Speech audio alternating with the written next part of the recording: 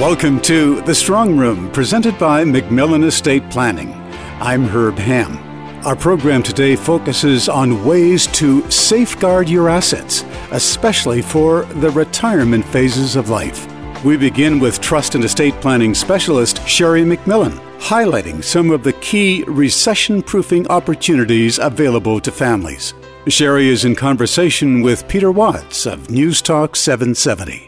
We have tools and we have abilities to make sure our estates are protected, but we need to make sure we're building a comprehensive plan and surrounding the assets that we've crafted. And it doesn't matter what kind we have. Many of us have different kinds of assets. None of us create our estates in the equal way. So some of us have real estate, some of us have business. Many of us, fortunately, today have cottage in the U.S. too. And so we have to craft around those particular assets in a very safe manner. But we have this privilege in Canada called trust law in estate planning, and it's a measure in which that we can safeguard the assets we've crafted and created. And we can even do it in things that you wouldn't suspect, such as the stock market. Now that's interesting. I mean, you and I have talked many times about trusts. You have taught me a lot on that subject. But a stock is still a stock, whether it's in your own account, whether it's in a trust, whether it's in some other protected area. And that stock price, as we've all seen in recent times, is going to fluctuate with the state of the markets. So how do you guard against having a particular stock that's at X and goes up or down with the market? How do you protect yourself in terms of what happens, obviously, when that stock goes down in value, regardless of where it's held? That's right. So 99% of us, I would suggest to you, Peter, have always designed our estates in this particular manner. We own it with our spouse, and we own it in our personal name. And then what we do is we'll often use a will to transfer that asset base to one another. Now, when we do this, we are actually holding our estates in what we call the Bank Act of Canada. And the Bank Act of Canada puts all the responsibility of every investment we might select on the shoulders of us as the consumer. So as you know, if I own a particular stock with whatever institution here in Canada, because I fall within the Bank Act rules and regulations, then that stock volatility is actually mine. I own it. Even if I have the very best investment counsel in the world, the fact is, if that particular stock portfolio crashes, so do I. And it impacts my lifestyle in retirement. Now, this is the old traditional system that we've had for, as you know, a couple hundred years in Canada since we began the country. And originally, this particular legislation was crafted for people coming into Canada that were crafting farms. So they would come into Canada, they would buy land, and if they were fortunate enough, a bank might lend them to buy that land with the $5 that they would require to do so. And then if they were really fortunate and had a good crop, then they would take that money and put it back at the bank, maybe in a GIC, to care for the next year's crop costs. So this was how the bank laws were originally established. Of course, the bank is smart. And so in law, what they would say is any asset you hold within the bank system will be accessible to creditors through your entire life because they need to be able to collect if you default. And secondarily, in the year of your passing, the creditors must be paid first before any alternative beneficiaries. So you know how in a will, we'll often read about, the third page in, gather all my assets, pay all my creditors, and then you can distribute my assets to my family. The problem with this is in modern times, the word creditor is far more expansive than it once was. It means not just bank law anymore. It actually means any creditor. Let's say your roofer falls off your house and takes a claim at you. Is your RSP exposed? It actually is, Peter. And so this is the bizarre part for most of us. About 99% of us are using this system because I call it we haven't graduated into the trust system yet that we can utilize. So it's a very historical system, and I think it has a purpose in our community, don't get me wrong, but I think once we've crafted an estate and we have wealth to protect, then we need to look at the alternative system, and I'd love to explain that one as well. Originally, when trust law and insurance laws were crafted in Canada, they were crafted around women who had no legal rights. As you know, we weren't citizens when our country began. And so what would happen is our spouses, if they were that farm family, they would appoint an institution basically to care for myself as the widow and the children, the orphans. And so they would use trust law and insurance law to protect the family unit. And as non-legal citizens of Canada at the time, what would happen is then an institution would supervise and care for us. So there were a couple protections that got into play in law because it was protecting, the intent was to protect widows and orphans. And so trust law in Canada and insurance law says that any asset you hold through your lifetime that is for the benefit of another through trust will be protected and safeguarded from all creditors through your entire exhaustive lifestyle and in the year of passing. You don't have to probate it and go through the court system. Your family can actually be the direct benefactor of those particular assets. So this is a very interesting arena. And what ended up happening, and this is not a big shocker to us in the community, is the banks commenced purchasing. And we all saw this through the 80s and 90s. They started to purchase trust and insurance companies. And the reason the banks wanted to purchase trust industry was to make sure that they could protect their clients the way the trust industry could. And so right now, just to give you an example in Canada, in bank law, if I'm an investor, I have 55, and you can imagine how difficult that would be to weave your way through, 5,500 options as a consumer to select from. In trust law, I actually only have 2,500. Now that may sound peculiar, I only have half as many, but the rationale is this. In trust law, what they've done is they've done an actuarial calculation like any insurance would, and they look at a portfolio and determine if it's actually been profitable over the last decade. And if it has not been profitable over the last decade, they will not insure it.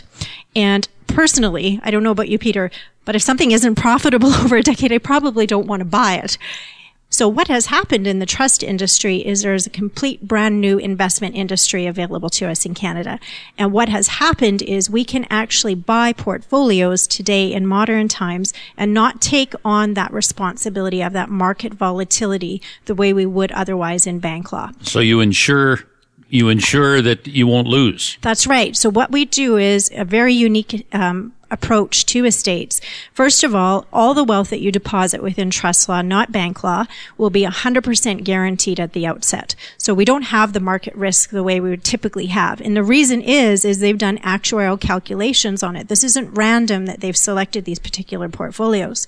The second thing that happens is as your life progresses through the decades, we're going to experience 25% of the time a contraction in the market, but 75% of the time we're going to have an expansion in the market. And what we do is we go back and negotiate with the trust industry and we say, look, this client has started, let's say, I'm just picking an example, with a wonderful Royal Bank portfolio.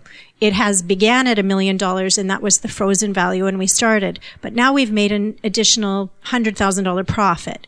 What we do is we go back to the trust industry and have them reinsure that additional $100,000 as part of the core capital. And now, playing devil's advocate, if that portfolio were to crash down to $900,000, even though it's got to its highest point at $1.1 million, that family's estate will always get $1.1 million or the better of what the market has positioned. So it's a very, very safe way to build our lifestyle.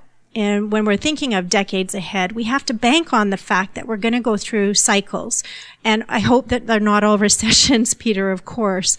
But whether they're a recession or just simply a retraction, this is fundamentally important to make sure our lifestyle is being protected as we go through time. So what you've done is talk about the significance of trusts and the importance, again, for wealthy families in particular, of having their assets in a trust so that you can purchase insurance and hold the value regardless of what happens in the marketplace. Exactly. And you'll be very shocked to know that as this industry has progressed the last couple of decades, first of all, we can actually have people's portfolios guaranteed until they're 100 years old. So the industry has been making progression, which is absolutely wonderful, that we're aging and that we're going to be living until 100 today. And so we need to not just protect our estate when we're 60, but we need to be protecting it when we're 80 and 90 and up to 100 today. What would shock me is if your client base isn't lined up at the door and new clients are coming in as well and saying, I want to learn more about trusts and I want to get my assets into a trust so that I have this kind of protection. In fact, when we experience market downturns, Peter, we're the busiest of all. This summer has been mad, and this past winter for us. And the reason being is families, when cycles are good, when we're in the 75% of the time, we can neglect this area of concern. And we go, well, later I'll deal with it. But when we actually get a retraction, people want to make sure they're giving that safeguard to their estate. But the really interesting thing to me is I've been in practice for 2 decades now, and it brings to light something. And that is, I've been through a few of these terrible cycles that we've all experienced. But the families that had designed their estates inside trust law, not inside the bank law systems, what has happened to them is when these downturns occur is they don't have any emotional reaction or panic because their asset base is safeguarded. And so it's very interesting because we don't get calls. We don't get people in upset or, oh no, what's going to happen to my retirement lifestyle? Because nothing is going to happen to your retirement lifestyle because we've been freezing the profitability of your asset base through the course of the good points. And thankfully, it is 75% good, and you can solidify and protect that asset base through those cycles. And when you do that, you're going to have plenty for the balance of your life. And when we, in the 50s, elected that 65 was the age through creating the OAS, and then everybody just got on board with that's our random retirement age for whatever reason, we also didn't have the longevity we have today. And so one of the really interesting studies show that right now in Canada, there are 4,600 people who are 100 years old. Now, if you think about that, that could be 35 plus years in your retirement shift of life. That's a very long time.